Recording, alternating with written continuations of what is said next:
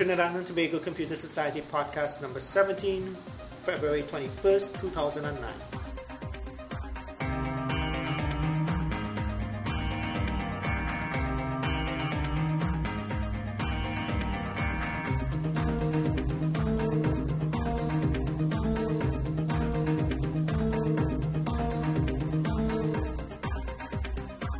Hello everyone, welcome to our 17th podcast of the Trinidad and Tobago Computer Society, a podcast about technology issues in Trinidad and abroad. Continuing on our theme from things that also done in 2008, I just want to touch briefly on, and I mean briefly because there's another topic I want to cover in this podcast. Two things that have also happened is that we've also got involved with is that we've been involved with the presentation on Fast Forward 2, not in the creation of it, but we've been asked to give input on Fast Forward 2. I have the presentation available from the Ministry of Public Admin, which I attended in, I think it was early September. Fast Forward is what again? Fast Forward is the Ministry of Public Admin's road there. Let me just put, I tell you what, let me... So it's IT plan for the future, is it? That's right, the IT plan for Trinidad and Tobago. So we had Fast Forward 1, and you can find out more details at fastforward.tt, which is the Ministry of Public Admin site on Fast Forward. So it's the coming up with a national information and communications technology for Trinidad and Tobago, and how we, become more through the use of ICT, become a better country in terms of social development, ICT, economic. All that ICT is internet communication technology. Information. Well, I guess internet is. Actually, I never come to think, but I never heard of it as internet actually. I always thought of it as information. Information communication technology. Yeah, fine. That's fine. So there's been a Fast Forward 2 plan coming out very soon, which will be released this year. And is that because they've completed everything that they wanted to do? Well, I guess not, because why are we having Fast Forward 2 the sequel, right? If Fast Forward... you do phase 1 of the building, then you do phase 2. So I was sort of wondering whether Fast Forward 2 is being implemented now because Fast Forward 1 was implemented completely. There's a debate. Well, that's the thing. The thing to Fast Forward is that there really hasn't been any proper feedback on any analysis done on whether anything was achieved. I mean, I remember some of the propositions made by the ministry about, by the end of 2008, half the content generated locally would be hosted locally and all that stuff, and that hasn't come to pass. I think they were citing certain statistics like, they'll connect so much percentage of schools done and so forth, connected on the internet and so forth. And I don't know whether has that been achieved or not. I don't know. The consultants are flying for that the ministry has hired for Fast Forward 2 to help draft Fast Forward 2. They are trying to put more metrics so that you can measure the progress or lack of progress in the various goals for Fast Forward 2. Unfortunately, I don't think the ministry hasn't really put that draft document out there. We have the draft document, but I'm not sure we should talk about all the details. You can have it available at any future TTCS meeting, though. And I would try to write up maybe I should try to write up something that tries to explain it all out. The ministry is definitely going to do it this year because the minister did say that mention it in Parliament recently. That because there are in fact two IT-related bills in Parliament right now. In fact, the Data Protection Bill 2009 and the Electronic Transactions Bill 2009. And the minister made a comment about Fast Forward 2 during when he made some comments about those two bills. So I'll try to write this all up. Probably not this month, but sometime next month after the ICANN meeting in Mexico City. Two other things in 2008. E-government standards. What the Ministry of Public Admin is attempting to do, and I think it's a very good thing, is to document which file formats should be used within the Ministry of Public Admin, and not just Ministry of Public Admin, but throughout government. So you define these are the file formats approved for images, for video, for documents and so forth. So and basically the idea is that these standards would allow the different government agencies to easily exchange information between each other, because they'll all be using standard file formats, and so they wouldn't have any issues in terms of file format confusion and that type of thing.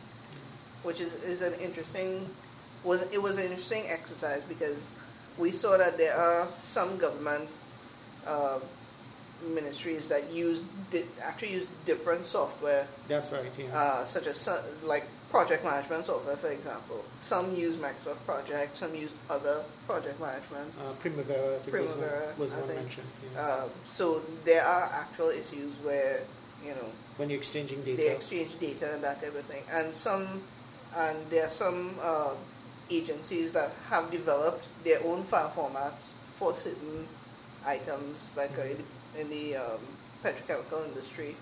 They have certain GIS stuff that they have in proprietary formats that they need to send out. So it is actually something that is very much needed in terms of having to decide what file formats to stick to. And they were pretty good in terms of including open file formats as well as proprietary file formats. So and they tended to lean towards the more open ones, PDF and open document format and that type of thing. Even though, I mean, I saw that they didn't actually stick to all open formats, but to me that's fine, because as long as there's a standard in place and you have the options, then at least you're not locked into one. Yeah. So, because recently the Ministry of Public Admin had a seminar. Well, I don't know what you call it, a seminar presentation.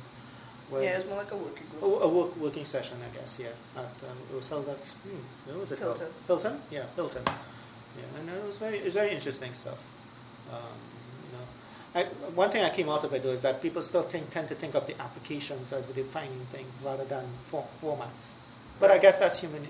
That's a typical.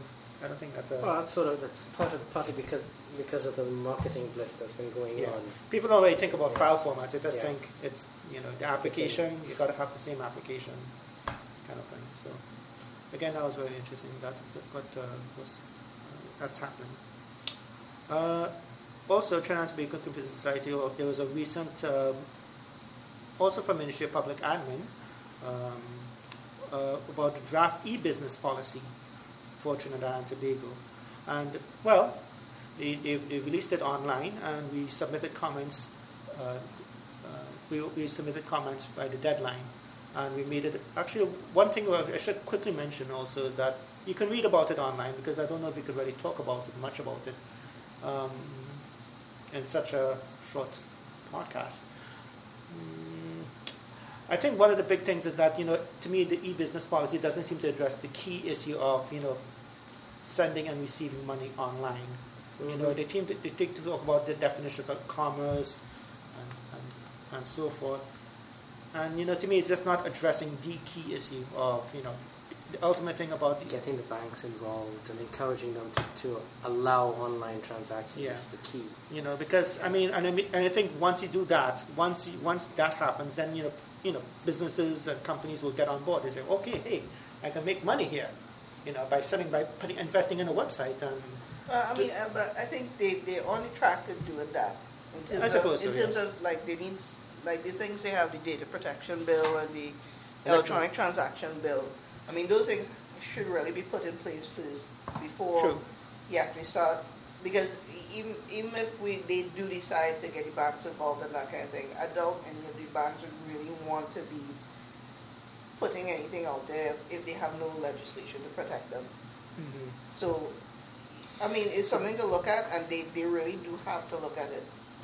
So I think definitely the data protection bill. I think that's definitely needed, and the electronic transaction bill is also very needed.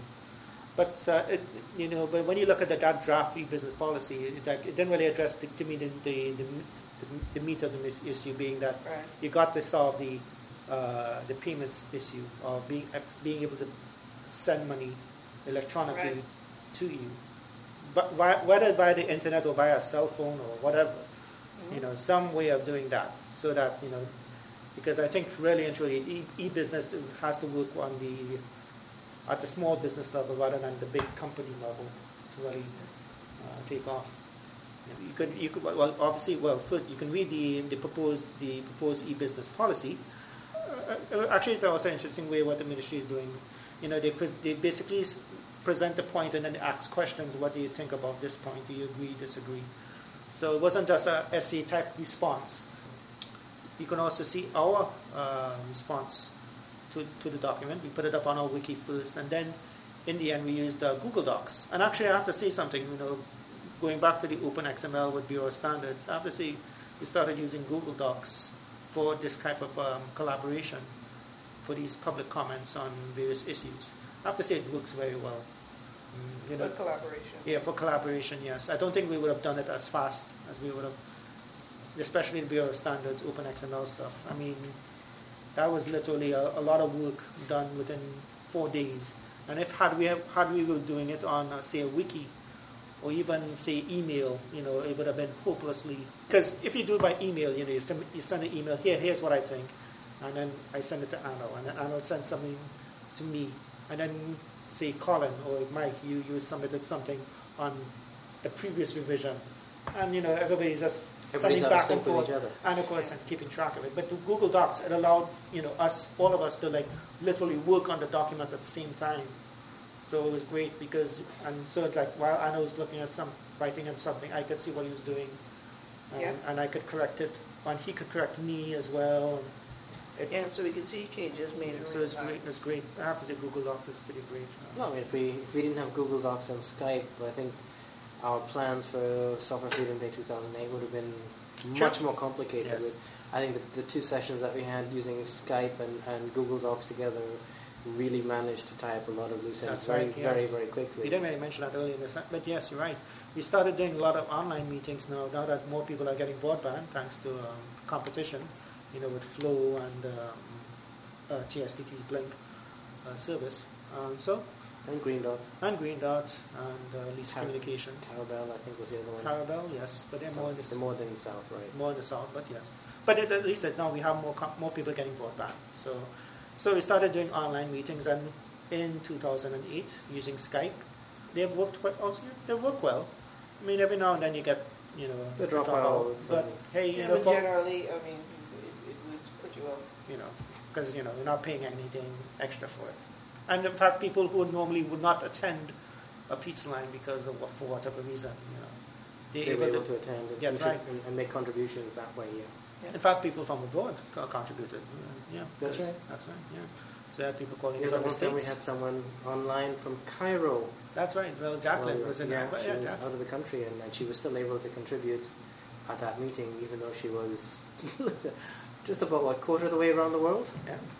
At 3 a.m, in fact. At 3 a.m, her time. And her time. Yeah. So more, you expect to see more online meetings, more TTCS online meetings. So. Look for announcements on that soon. Well, folks, I think we are running out of time. We did promise to try and keep our podcast short, so we're going to cut short here, and I hope you'll join us in our next podcast. I think we're going to be talking about some interesting things about Facebook, so stay tuned. We don't use stay tuned anymore because that's outmoded. That's very 20th century. Keep checking the website. No, subscribe. How do you say? Keep checking your RSS feed. Yes, whether you're subscribing to iTunes or whatever, Miro, whatever software you use. Yeah, send your comments, questions, thoughts about the podcast, opinions to admin, ADMIN, @ttcsweb.org. And thanks for listening.